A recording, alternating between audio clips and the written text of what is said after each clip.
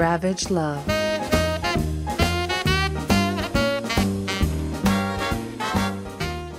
I don't want a lot for Christmas. It's episode 31. It's Naughty Noel. It's Naughty Noel. It's Naughty Noel. Which longtime listeners will know Renee hates and Julie loves. I love Christmas as a festivity. Yeah, as a concept. Like, I like the idea of, I don't know. You know that Krista Berg song that I love where it's like the alien comes to like La Crèche there? Yeah. And like, I love that idea. Yeah. I love the idea of ghost stories at Christmas. Like, let's bring that back. Mm-hmm. You know, I like. You love Christmas, like Hallmark Christmas movies. You love those the most. Well, I'd love to hate them. Yes. But yeah. So there is. You do find a sprinkling of it. I just love Christmas. I grew up in a family that loves Christmas. Two like big people in my life, in my family, have their birthdays over the Christmas holidays. I have a few friends actually as well who have Christmas birthdays. So it just, I vibe. And unsurprisingly, even if you don't know anything about romance, there are thousands of Christmas romances that come out every year, in fact. And so there's no shortage of, if you think there's a gajillion Hallmark made for TV Christmas movies, you could just imagine how many there are in book form. And so we never struggle when it comes to finding books for the holiday season. And in fact, I was like, okay, before I go and peruse the bookstore and really, deep dive onto the Kobo store, let me just see what I have. No, I had like 7 already that I just had because they were like on sale or like I found them somewhere. And so I'm surprised by how few that is. Oh, that's just 7 that I haven't read. Right. When you include the ones we've read in past seasons, j'en ai beaucoup, my friends, but I love them all. And I will never stop. And I was actually at Costco a week or two ago, and they had so many Christmas romance novels there, and I took everything I had not to buy them all. I was like, no, I already know I have a bunch of them. But every year there's more, and I love it so much. So I went through my collection, and I found a particular book that I thought, screw it, let's do this one for this week, knowing that I have 3 more weeks to be able to pick through them. So do you want to hear what I read this week, Renee? Hit me. I read The Duke Who Hates Christmas. Wow. By Bianca Blythe. And it's part of the Holiday Spinsters collection. So I'm already intrigued. We're getting Regency. We're getting Spinsters. Like, I'm like, okay, Bianca. And I'll say this right now. I would read something else from Bianca. I would. Okay, all right. This was a perfect read for, like, if you are someone who reads romance because it's, like, brain candy for you, this is the move to make. If you're looking for a Regency Christmas one, this is the vibe. I read this on the train going to a work trip, and it was just easy breezy. Now, was it way too long in my view? Yes. It was about close to 300 pages. Did not need to be. It was giving at some moments some like a Martin Scorsese vibe where it was just like, okay, could use some editing, some good material here, but could you use some editing? But I'll tell you the story about the Duke Who Hates Christmas. His name is Caspian Arundel, and he is the 4th Duke of Concord. And ever since he's returned to London from France, he is looked on with some pity because he was a big war hero, but then he's been wounded and taken off the front lines. And he's had to now contend with every matchmaker and every, doting mother or doting mother, however the fuck you say that. Is it doting or dotting? Doting? Dutting. Dutting mother Dutting. who's like, look at my beautiful daughter. You should marry her because he's handsome and he's a war hero. But he's grumpy. He wants to be put back on the front lines. He wants to just go back there and serve his people. And he is not interested in settling down in any way, shape, or form. But he keeps getting dragged to all these balls where women are like, oh. But there's a group of women who come to these balls because they just like to have a good time, not because they're necessarily looking for a man. And they are the Spinster Society. Animals. Yes, they are our people. They are the Spinster Society. And Miranda West is one of them. She has absolutely no interest in courting a man. Both of her parents died in a carriage accident, because vehicles have been killing people since they were in carriages. And she lives with her aunt and uncle, who are stuffy and snobby and not a great deal of fun and really try to tell her what to do all the time, but also have just sort of accepted that, like, this bitch ain't gonna get married. She's not gonna amount to much. So they just kind of put up with her. And then there's some really great commentary and great sort of discussion about the Spinster Society and these women who are like in their early 20s and are seen as too old to ever get married, and that they've been picked over, and some of them are like totally fine with it because they have zero desire to live as a mother and a wife, but others are like pretending to put on a brave face but are very clearly a bit sad and thirsty as fuck because they're like, well, at least if I was married I could get dick down, and now I'm just like watching these beautiful men who are not interested in me. So she goes to Miranda's going to this ball, and she sees all these people going wackadoodle for this man, and she's like, what the fuck is this guy's story? And then they're like, oh my god, yeah, he's a war hero, da da da da. And then her friends are like, let's just go like flirt, let's just like go and see.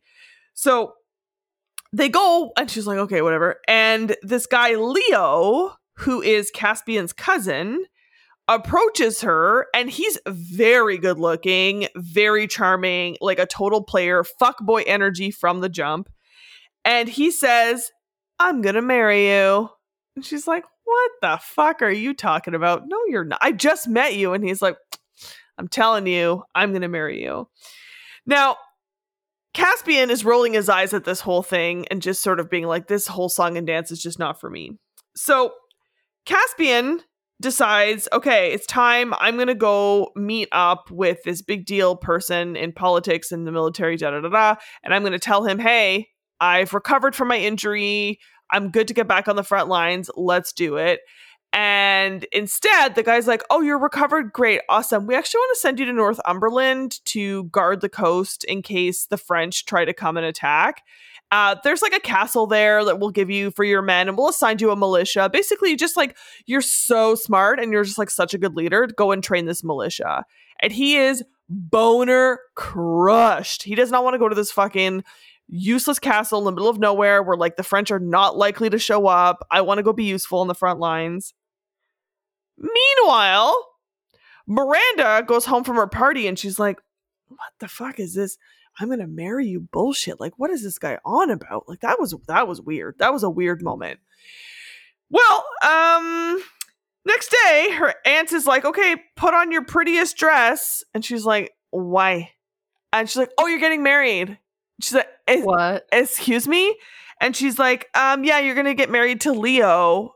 And she's like, I don't want to marry Leo. And they're like, we don't give a flying fuck. That's what you're going to do. And so she goes to the chapel and she's gonna get married. And instead, fucking goes full Julia Roberts, climbs out the window, and fucking runaway brides that shit. And actually, well, there was no way for her to call the rest of the Spinster Society Carrie, Samantha, and the other one. Exactly. So what happens? I love how you combine Sex in the City with Runaway Bride. That was well done. Top shelf. Okay. She's going to jump out the window, and Caspian is strolling up to the chapel because he was running late to come to his cousin's wedding, and then he sees this woman climbing out the window, and he's like, excuse me? Can I help you? And she's like, yeah, I'm gonna jump, so if you want to catch me, feel free, but like otherwise get the fuck out of my way. And then he helps her, and they lock eyes, and it's obviously, there's some steam, there's some chemistry. She bolts and just starts booking it, and he's like, this is really strange, and then goes into church and realizes, holy fuck, that was the bride, and she was running away. So she runs home, and she has no idea what her plan is, and then says, oh, I had talked to my friends at the ball, our Spinster Society, and I had what's that? That was the Sex and the City group. Oh, over some Cosmos. I have to call Carrie right now. Samantha could get me out of this. I don't know the Jewish convert brunette one. I don't care. Charlotte.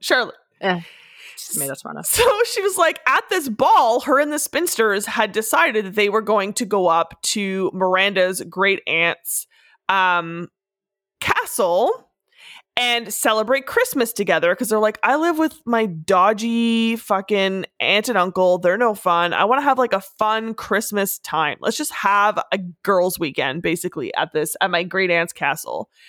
So Miranda's in Dubai. What's that? In Dubai. In Dubai. And so she runs home to pack up her shit, and then the maid catches her and she's like, okay, you want to come with me? And she's like, yeah, where you want to go? And she's like, well, I want to go see my aunt's castle. And she's like, you know, that's your castle, right? And she's like, excuse me? I was told that I know. And she's like, oh yeah, your aunt and uncle acted like you got nothing in the will when your dad died. But in fact, you got everything, including this castle. Your great aunt has not been in this castle for months. It's been sitting there vacant. So we can absolutely go there. So they're like, oh my God, okay, find the deed for the castle to prove that it's mine. Pack up some shit. Let's get the fuck out of here. And as they go to leave, fucking Carrie and Samantha and Charlotte roll up in a carriage, and they're like, yes, hey, we heard you were getting married and you didn't invite us. And she was like, no time. Do you want to come with me? And they're like, fuck it, let's get out of Dodge. So they get in the carriage and they head out, and I'm just like loving this like Regency era road trip movie. All of a sudden it's Crossroads with Britney Spears. We're going on a road trip. Yes. They stop in an inn at one point, and then she runs into Caspian. She sees him there with all of these men and freaks out, and it's like, we gotta go. And they're like, why? And she's like, can't explain, just go. We can't stay at this inn. So now he's like, this bitch ran away on my cousin, and now I'm finding her at this inn in the middle of nowhere. Like, what the fuck is her deal? So she gets to the castle. It's very clear that it's been abandoned, so there's a lot of work to do. I pictured the castle from the Casper movie. Where they show up and it's just like cobwebs, and it's like, it was clearly ostentatious at one point, but it needs a lot of work. But these like spinster women decide like, we're gonna do this together. They also stop at one point in town in London before they do the last end of their trip, and they show up to like basically a temp agency, and they're like, we need a maid. And they're like, oh, we could have you one. And like no, we need a maid today. And then the secretary is like, I'll leave with you. And so they grab this maid. So they have like two maids, the spinsters. They're going to go and they're going to just hide out at this castle. They're going to have a great Christmas. Her friends are all going to leave. And then she's like, then I'll figure out what my next move is. Well, aren't they in the middle of cleaning up this castle, making it all nice and homey, when all of a sudden Caspian barges in with his militia. And they're shocked to see them, and vice versa. And he's like, what the fuck are you doing here? And she's like, this is my castle. What are you doing here? And he was like, it was given to me by the government to be able to house my militia so that we could protect the border. And she's like, well, I have the deed to this place, so go fuck yourself. And then he is like, well, you know, I can't have my people fraternizing with your people. So I guess we have to figure something out until I can kick you out of your own castle. And I'm like, that's Barbie's dream house. It is not a Mojo Dojo Casa house. You're just Ken, Caspian. Exactly. So they go to find this cottage, but it's too small. There's not enough room for the militia. And so then they finally negotiate, okay, you can have one tower of this castle for your men, but don't even fucking come near us whatsoever. You can guard your border that no one cares about and train your militia. Just leave us the fuck alone. Well, obviously they don't. she thinks she sees something on the shore one night, so she runs out to go and investigate, and then he comes out and investigates and is like, we can't be caught out here, just the two of us, you're in your nightgown. And she's like, well, what the fuck do I care? He's like, people are going to spread rumors about you. She's like, I'm a spinster and a runaway bride, like what the fuck do I care about my reputation? And he was like, well, in that case, and then starts making out with her. And then she's like, what the fuck? I'm into this and I shouldn't be. So she runs back to the castle. The next morning, he sends a letter to her to say, I regret my decision. I'm so sorry. I apologize. Let us never cross paths again. Meanwhile, what a crybaby. Yeah, right. And then meanwhile, the women are getting the house all ready for Christmas. They're all having a time. And they are teaching the men from the militia some Christmas songs and how to make Christmas decor. And so there's like a little beautiful little melding of worlds. And he can't stay away from her. The sexual chemistry is too fire. So obviously they start banging. They're trying to keep it secret from everyone. But she just keeps showing up with like really like, I just got railed hair. And her friends are like, girl, you're fucking the Duke. Just be real. You're fucking the Duke. And then they're met with a carriage that starts coming up the street, and they're in the middle of fucking nowhere. So like, the fuck is this? It's her aunt and uncle. No. Who found out where she was, and they tell her she needs to come back. And she's like, no, I don't. I run this joint. And then her aunt pulls out a gun. And what year is this? It's Regency, but apparently there's pistols. So she pulls out a pistol and she's like, oh my God. You know what? One of the maids they got was also probably an 80s robot from like a montage. Something clean.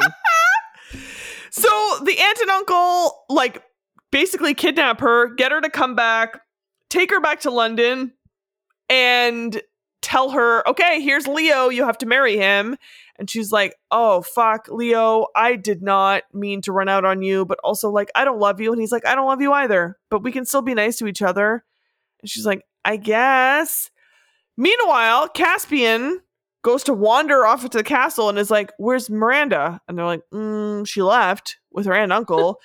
And he's like, how could she do that to me? So he runs back to London. He crashes their wedding, declares his undying love for her. They end up getting married. The aunt and uncle are like, oh, shucks. They're mad, but she's still married. And now she's married to a duke. And then the epilogue is that he has a surprise Christmas time actual wedding for her, where he invites all of her spinster friends to come out, and she gets to wear a nice dress. And then he's like, because of you, I now love the holiday season. And the end. Oh, he's like, Miranda. Exactly.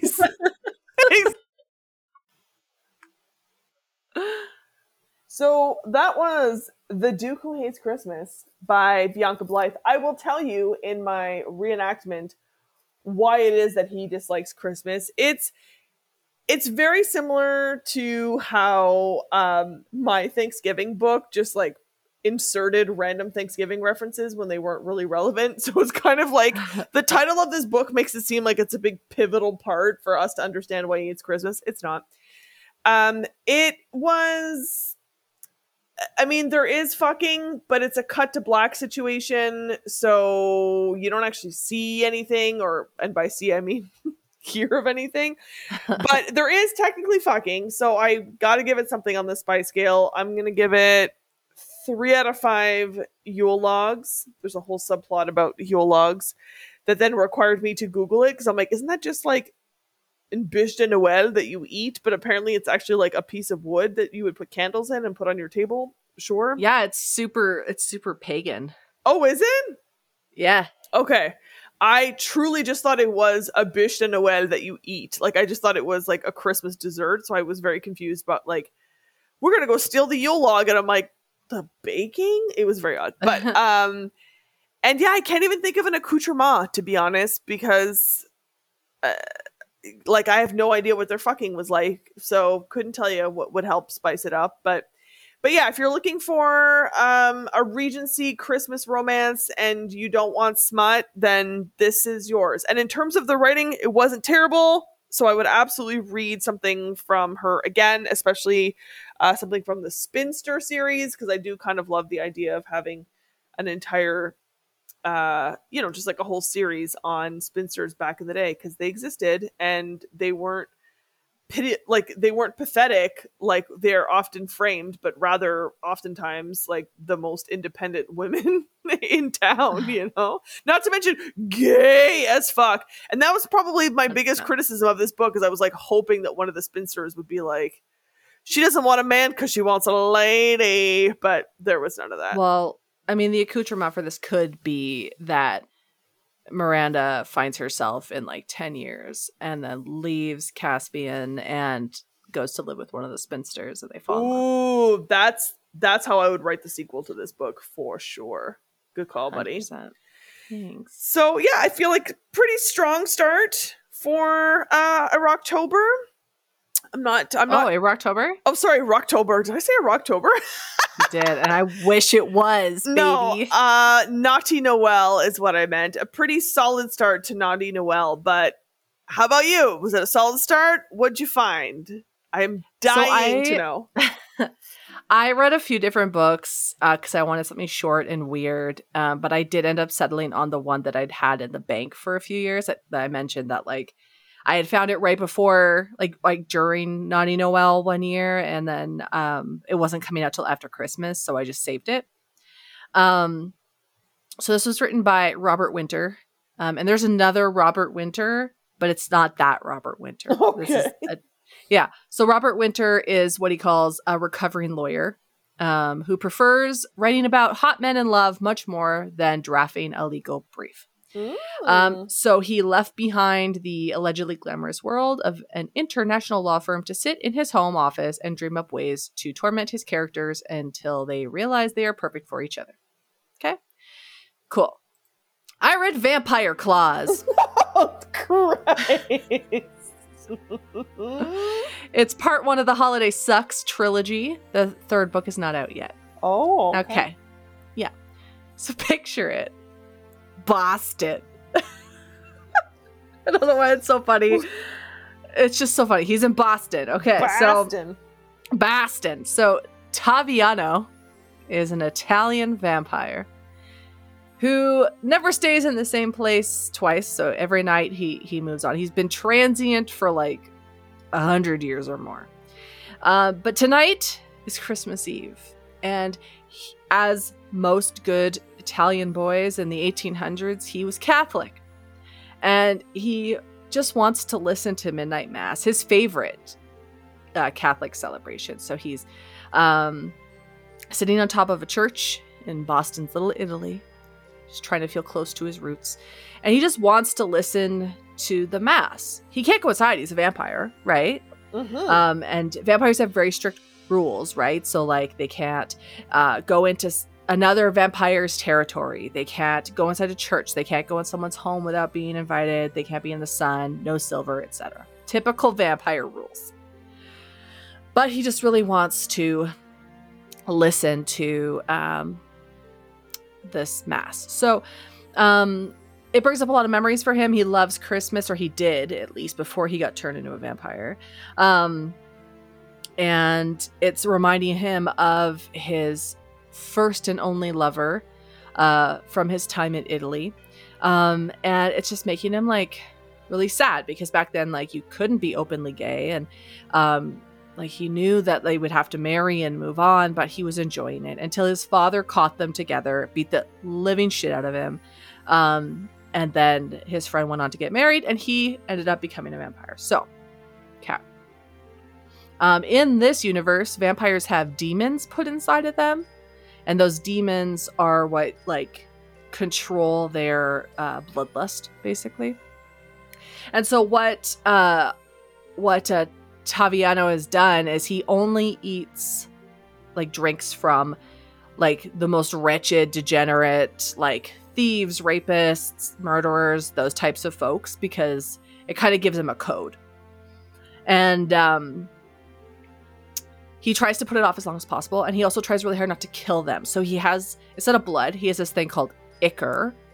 It's like this clear substance, and it can heal them up. So he will drink them nearly dry, close up the like puncture wounds on their necks, and then force them to forget everything, and they're only left with I guess like nightmares or whatever. So he's sitting on top of this church, and this lady vampire comes over and is like, "Get the fuck out of our turf." And he's like, I just want to listen to mass. I'll be out of here before the morning. She's like, "No, get out of here now." But he's way older and way stronger than this lady vampire. So he kicks her ass and he's like, "I'll be out of here by morning." And she's like, "Midnight at latest." And he's like, "Okay, cool, fine."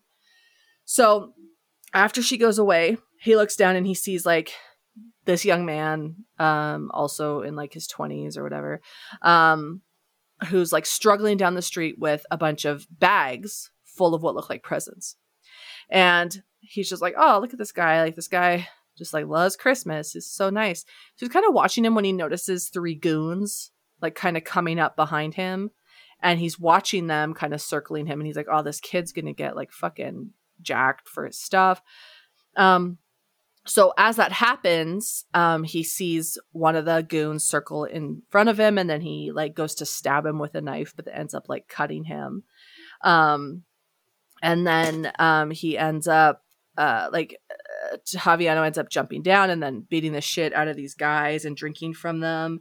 And then he meets this guy. The guy's like, "My name is Paul." And he's like, "Hey," he's like, "You got cut up pretty bad."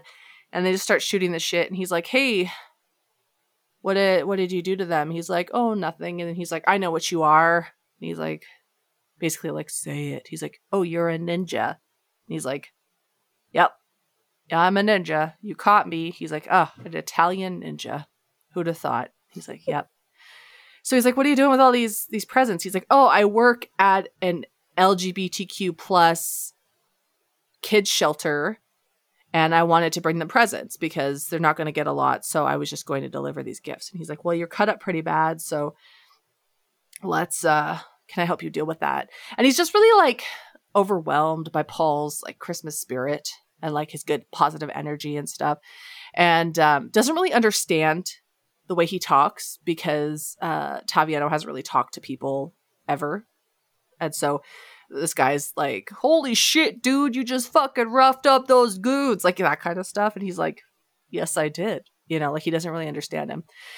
So he's like, "Hey, maybe can I fix that for you? Like your boo-boo?" And he's like, "Okay." And so he uses his ichor to like heal up his boo-boo.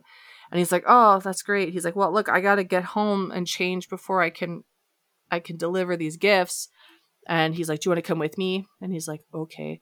Because they're just fucking horny for each other. They're gay guys and they want to have a hookup. It happens, Julie. Mm-hmm.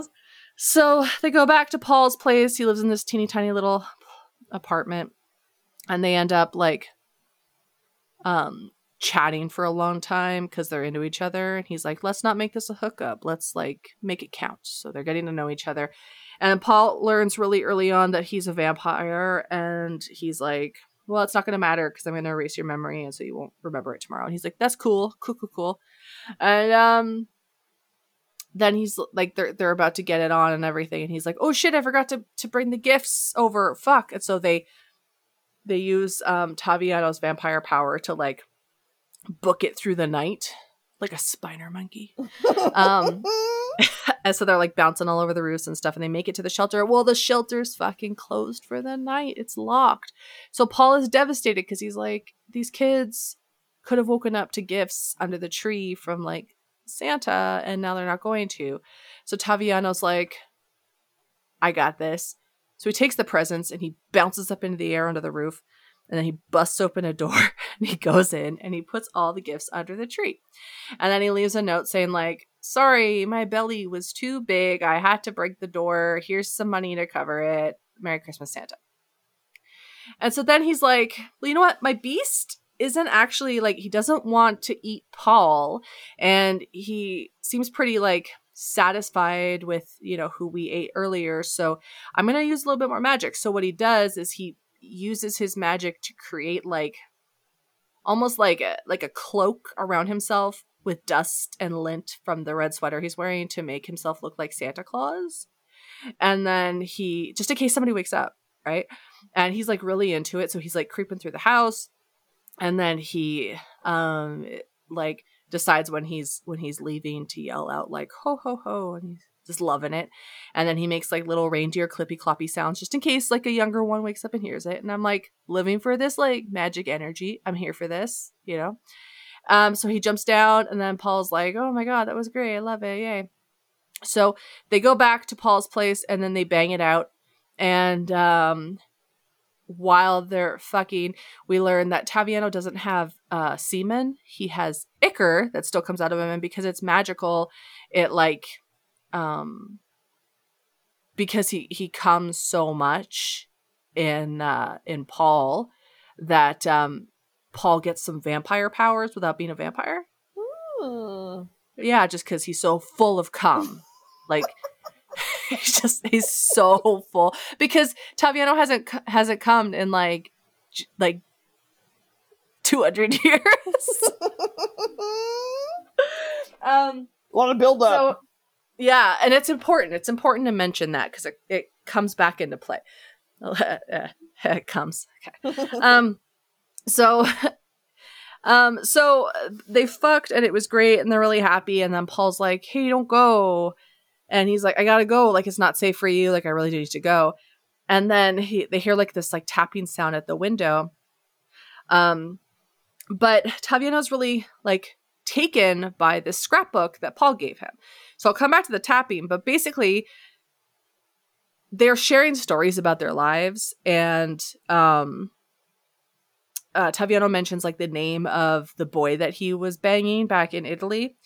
And he's like, that's a really unusual name. And Taviano's like, yeah, it was unusual for the time too. Well, it turns out that man, who was his former lover, was Paul's mother's grandfather. Oh, so like he's like the descendant of the one man that Taviano banged. Yeah, I get this. That fucking clown back from the Italy in the 1800s never sucked Taviano's dick. You know who did though? His great-great-grandchild. So, you know, it's true love is what it is. Make up for lost time. So the tapping at the window, it turns out it's that lady vampire from earlier who's like, you fucked up, bud. And she pulls Paul out the window and onto the roof. And he's like, I'm sorry, I was just leaving. And she's like, you snooze, you lose, buddy. And she slits Paul's throat and throws him off the roof. And he's like, oh no. And then there's two other vampires and they all like attack Taviano and he's not strong enough to fend them all off. You know who is though? His fucking demon. His demon's like, look, let me take over and I'll save you. And he's like, no, there's no point. Like, I'll die with Paul. It'll be great. He's like, wait, look over at Paul. Well, Paul was so full of cum that he was healing from the inside out. So he's not going to die tonight. So Taviano's like, you got it, bud. You got it, demon. Go for it. So the demon takes over, eviscerates these vampires. And then is also like, stay on the north side. It's mine now. And he's like, holy shit. And so all the vampires scatter. And then now Taviano is in charge of the north side of Boston. And he doesn't have to move. So he could stay with Paul. It's a Christmas miracle. Beautiful. It's so beautiful. And then we learned that the demon actually had this whole plan worked out where he brought Taviano to where Paul was because he knew Paul was a descendant of this ex-boyfriend. And he was like, hey, Taviano, you know what? You were useless to me because you were so depressed. So I brought you home. I brought you to family. I brought you to this guy. So my plans are in the works. But for now, I'm not going to hurt this guy. Like, don't worry. Like, he's safe. You're happy. I'm happy. I like being inside of you while you fuck him. So we're good. We're golden. And he's like, okay. And that's why there's 2 more books because more stuff's going to happen. We got to learn this demon's plan. But the next one is Fangsgiving. Get it? Hey-o. Yeah. So we both like, there's this whole like kind of understory about how they were both like abandoned by their families because they're gay and then abandoned by friends and stuff. So they're building, they know, their new family, their chosen family, all this stuff. And I love it. That's a lot of fun. So it was good. It was a fun little story. It was really, I thought it was kind of like really like PG. Like it was really kind of like, it wasn't fun. Like it was like, yeah, okay, a vampire, whoop-de-doo. Like nothing was really happening. And then he he came a ton of ichor, and I was like, that's a lot of cum. Like, it's so much cum. He just kept coming. And Paul was like, fill me with your vampire sperm, daddy. And he's like, you got it. And he went on forever. Like, he just would, it just so descriptive. And I was like, wow, that was really beautiful. But I was like, there's still like 30 pages left. What could possibly happen? Vampire battle. And the vampire battle was brutal. And like, he ripped heads off and stuff. And I was like, okay, you know what? Trust a man to like get a good fight scene in there. Yeah. Right. So I liked that. It had a happily ever after. Also, because Taviano became the new like Lord of the North End of Boston, he inherited the former lair of the vampire lady he killed, and it was full of money. So he's going to give all the money away to charity. So I was like, yay. And Paul was happy too. We love a benevolent spirit. We really do. So I liked it. Also, Paul was like, okay, you got all these rules, but you were sitting on top of the church and like, you didn't burst into flame. How do you know you can't go to church? Well, all that Taviano ever wanted was to be back at church because that's where his heart was. And so Paul convinces him to go into church, and he does. And he gets to sit on like Messe de Minuit or whatever it is in Boston. And he loved it. It was like his Christmas miracle. So they all just had these Christmas miracles, and I liked it. It was nice. I love Messe de Minuit. I wouldn't go. Like, it's a lot of pressure, but that was my favorite mass too. So, I mean, Midnight Mass was only fun because you felt like you were doing something wrong because you were up so late. But that's not true. The only reason it was fun was because it had that angel statue where you put the money in her hand and she fucking bowed her head at you. That was why. Whoa, I didn't have that. Oh, it was like ancient. It's like 1950s angel statue. And you put the money in her hand and she took it, and then she like bowed. Like her head bowed. It's like it was like a bobblehead. Oh damn! But yeah, it was rad as hell, and I was just like bringing all my change every year. I was like, yeah, take it, bitch, give me miracles. And that was the best part because they only brought it out for Messe de Minuit and like no other time. Wowzers! I did not know. Yeah, you know that bitch is haunted. Hundo P. What you gonna read for us, buddy? I'm just. That's a great question. I put it away because I was, reading. I'm just gonna read when he becomes Santa Claus. Love it. Because it was kind of silly. I'm gonna skip a bunch, and I can't really do a Boston accent, so you're just gonna get what you're gonna get. I mean, we all know I can't either, but nobody knows that. I think you could do a great one. It would just sound like some German boy. Get your car keys. Let's go. Get in the car. We're going to the bar. Get your car keys. That's as good as I could get it. And it's a little Holy shit, Taviano. You really beat the asses tonight. Yeah, I don't know. Okay. Okay. Here we go. The last thing he did was locate a piece of paper and a pen to scribble a note. The chimney was too small for my belly. I'm sorry about the door to the roof, but this should cover the repairs. Love, Santa Claus. He left the note with some folded money he had in his pocket before slipping up the stairs again. On the second floor, where the residents slumbered or tossed in their beds, Taviano paused. He grinned as he imagined what Paul would do were he here. Should I? He tested the demon's attitude and found it hungry but not starving. It seemed amenable. Carefully, he summoned a morsel of its magic. With it, he wove a little glamour until the dust motes whipped and swirled around. Red lint from Paul's sweatshirt joined the small tornado he shaped with his mind, until it was wider around the middle. If residents came out of their rooms right then, they would see a blurred red man-shaped figure with a big belly. He let out a hearty ho ho ho and waited in the middle of his swirling mass, poised to run. Some of the braver souls tumbled out of their rooms to check on the commotion. He wanted a split second for them to notice his glinting red shape. At the first sharp gasp, he rushed away at vampire speed. Down the hall and up the stairs to the roof, he pulled the mass of twinkling air with him. Finally, he ran back and forth in a line over the shingles, striking his feet heavily several times. Every window in the townhouse came on. He took them far enough to stay in the windows and set Paul on his feet. With a finger to Paul's lips, he listened to the ruckus from outside. Don't see anyone, nothing missing. Anyone hurt? Or see who it was? Charlie, look, presents. Where did all this shit come from? This has my name on it. He smiled and pulled Paul to him for a passionate kiss before explaining what he'd done. They're finding your gifts now? Paul hugged him back blissfully. Oh man, I'm gonna kiss you so hard. You actually gave them Santa Claus. Taviano flushed slightly at the reaction, yet he was grateful to have restored Paul's happiness. Something unexpected occurred to him. He never before used his abilities to help someone, to bring a little joy as he had with his Santa tricks. The warmth of that idea produced in some ways rivaled that which he'd felt when Paul was in his arms back in the apartment. Every use of power that he recalled had been for the demon's own hungers. Pride gave way to chagrin as he admitted, I probably scared a lot of them too. I hope they'll understand I did no real harm.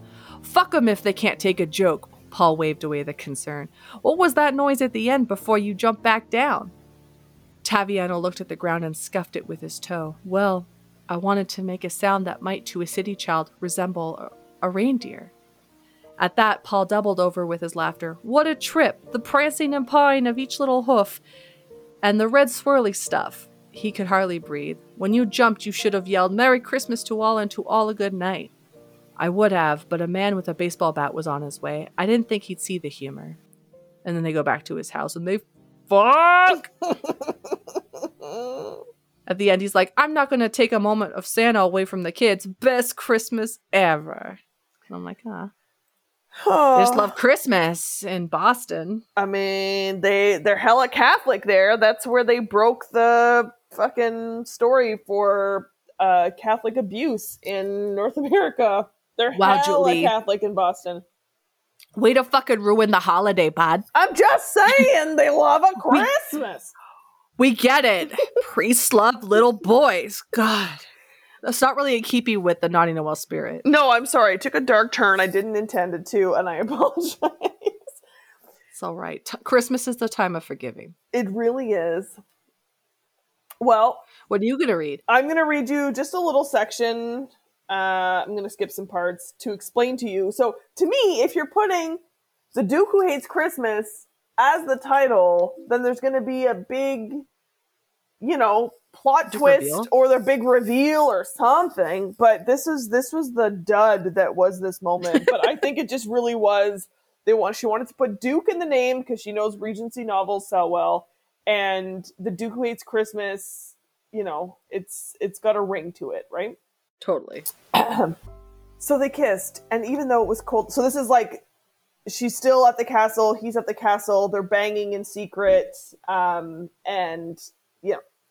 So they kissed, and even though it was cold outside, and even though he was far from where he'd planned on being when he joined the army, everything in his life was as it should be. You should join us for Christmas, Miranda said. Miranda! Oh my god, I can't stop saying it in that fucking voice now. Miranda! Oh, Miranda! Listeners, if you don't know who we're talking about, there is a TikToker who does an incredible impression of Steve, Miranda's husband from Sex and the City, because he does have like a thick New York accent and he's just like a working class dude. Anyways, fucking Steve. Miranda! You should join us for Christmas, Miranda said. Christmas? The militia would love it. We thought they could join us for a meal. Caspian shifted his body away from her. Oh. Wait, I'm not ending there. My Kobo's frozen. Okay. You truly despise Christmas, she murmured. He stiffened. Yes. Why? They adored Christmas, Caspian said, despising that his voice shook. They loved it. He waited for her to make a joke about his need to rebel, even when they weren't around to see him. She didn't, though. His heart ached, but he found he didn't want to make an excuse and not tell her anything. When my father died, he halted abruptly, and she placed her hand over his. A surge of heat coursed through him. He was coming home for Christmas, he said. Christmas is the only holiday that could compel them to travel at the worst time of year. My older brother and my father were traveling from London, but there was a dreadful blizzard. At any other time of the year, they would have simply stayed at an inn. They would have arrived in the morning or even a few days later, and it would have been fine. Why didn't they? Because it was Christmas, their favorite time of year. They wanted to be home. But they never made it, Miranda said softly. Understanding emanated through her eyes. Why did they have to be so appealing? People never lauded hazel eyes. They were supposed to be dull and ordinary. Poets devoted treatises to the wonders of blue eyes, comparing them favorably to sea and sky, but her eyes, well, they were the very best. They were the earth, sometimes green, sometimes not. Caspian nodded gravely. Unfortunately not. She placed a hand on his. I'm so sorry. Heat coursed through him, and he stared at her hand, turning it over, musing over the beauty of her long, slender fingers. He should release her fingers, but he couldn't. My mother hosts a Christmas ball every year, Caspian said. It's the largest one in this part of England. So she doesn't blame Christmas. He gave a wry smile. She likes having a busy house. It's harder to relive dreadful memories when one is occupied, conferring over the menu with one's housekeeper, telling the maids where to put Christmas decorations, and making small talk with guests while others are leaping to music. I suppose that would have its benefits. She kissed him, and he smiled as he held her in his arms. Contentment washed over him. Miranda West, where are you? Anyways. then Miranda, get your stupid caca eyes off of Caspian. Get your poo-poo eyeballs away from that beautiful man. Your doo-doo eyes. Miranda, look at the ground. Lower your eyes, girl. Cast your eyes away from me, you doo-doo face.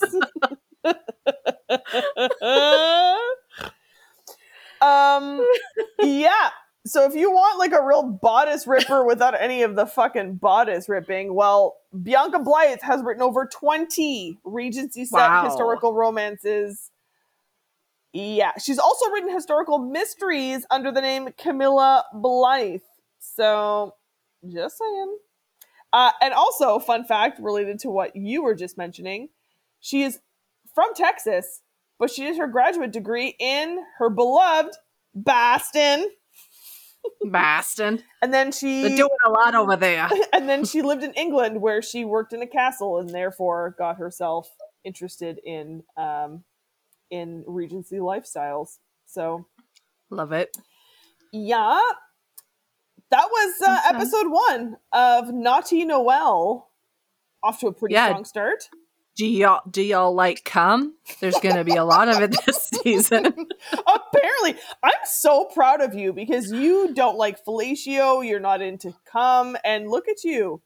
Look at you. You know what? It's different. It's different when it's like gay men. I don't mind. They appreciate it so much more than a woman who's like, yum, yum, yum. Watch your hot load. It's like, no, you don't. Yeah. Girl, no, you don't. I know you don't. You're kidding? A liar. You're a liar. Yeah, no, 100%. It's a means to an end. But for gay dudes, they know what's good. And in this is the first time I read it where they were straight up like sucking each other's balls. And I was like, good for you. Doing the most, doing the work. Y'all really love each other. You're meant to be. And you know what? I know because I read the description of the book that they were fated mates, but nowhere in here did this say fated mates. And I think that's the difference between gay male writers and women writing situations like in all the books I've read with all of like these great, incredible female writers that they love to be like fated mates, fated mates, fated mates. Not once. I only know because of the description. In the book, not even on the back of the book. So, you know what? Points to this lawyer because the writing was strong. You know it would be. And I love that he left being a lawyer to write gay romance. Here for it. Oh, yeah. Love someone who's following their dreams. Big fan. Truly. Follow your dreams, kids. That's our takeaway this week here on Ravage Love. Follow your dreams. Naughty Noel, baby. We're back. Well, thank you for enduring it. I know you hate it so much, which is why I even had a Freudian slip of saying Rocktober. So thank you. Thank you for that gift. You're welcome. And thank you everyone for listening to us. This is our 101 episode. So exciting. We have crossed the threshold of 100 episodes. And y'all are still wanting more, so we're just going to keep on giving it to you. Give you what you want. Give the people what they want. Yeah. Look, folks listening, I want a Grinch romance. And I found one. And so when you Google Grinch romance, you're going to get like the Scrooges and like the white dudes who hate Christmas. I don't want that. There is one single Grinch one that I could find. I don't want that one either. I want something better than whatever that was. So y'all are going to say, I'll find one for Renee, and you're going to Google it and you're going to find the one with a Grinch on the cover. I don't want that one. I want a better one. So listeners, if you know of one, if you want to write one, if you want to, give me a Grinch. I want a gross, crispy Grinch for this Naughty Noel. So if you have one or you write one, I will read it on the show. So please slide into our DMs. That's your homework, friends. Make Renee's dreams come true. She's made your dreams come true. She's read all the fucked up shit you put in our DMs and recommended that she read, so... I sure do. Bonus points if it's in rhyme. Ooh, little Dr. Seuss energy. If somebody writes me a Grinch erotica in rhyme, I will send you a gift card for Kindle or Kobo. One or the other. You pick. But I will pay you money for this story. I don't have the wherewithal to write it. So I'm putting that out there into the universe because that's all I want for Christmas.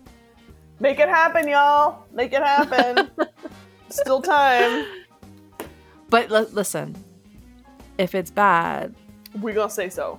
No, I'm not going to say no. It's too much of it. I couldn't possibly. I couldn't. Couldn't. I'm not a Samantha, Julie. I wish. Please. I'm the Steve in this equation. I really am. I can't. Oh, I can't. Okay. I love you, Julie. I'm glad it's December. I'm glad I'm sharing it with you. Thank you. Do you want to do your thing? I love you too, Renee. Thank you for indulging my love of Christmas, and I will sing you out. Ravage Love. Ravage Love. Bye. Bye. Artwork for the show is created by Kevin McKnight. Very special thanks to Josh Shenfield for production assistance. You can find Josh on Instagram at Fushigiyami.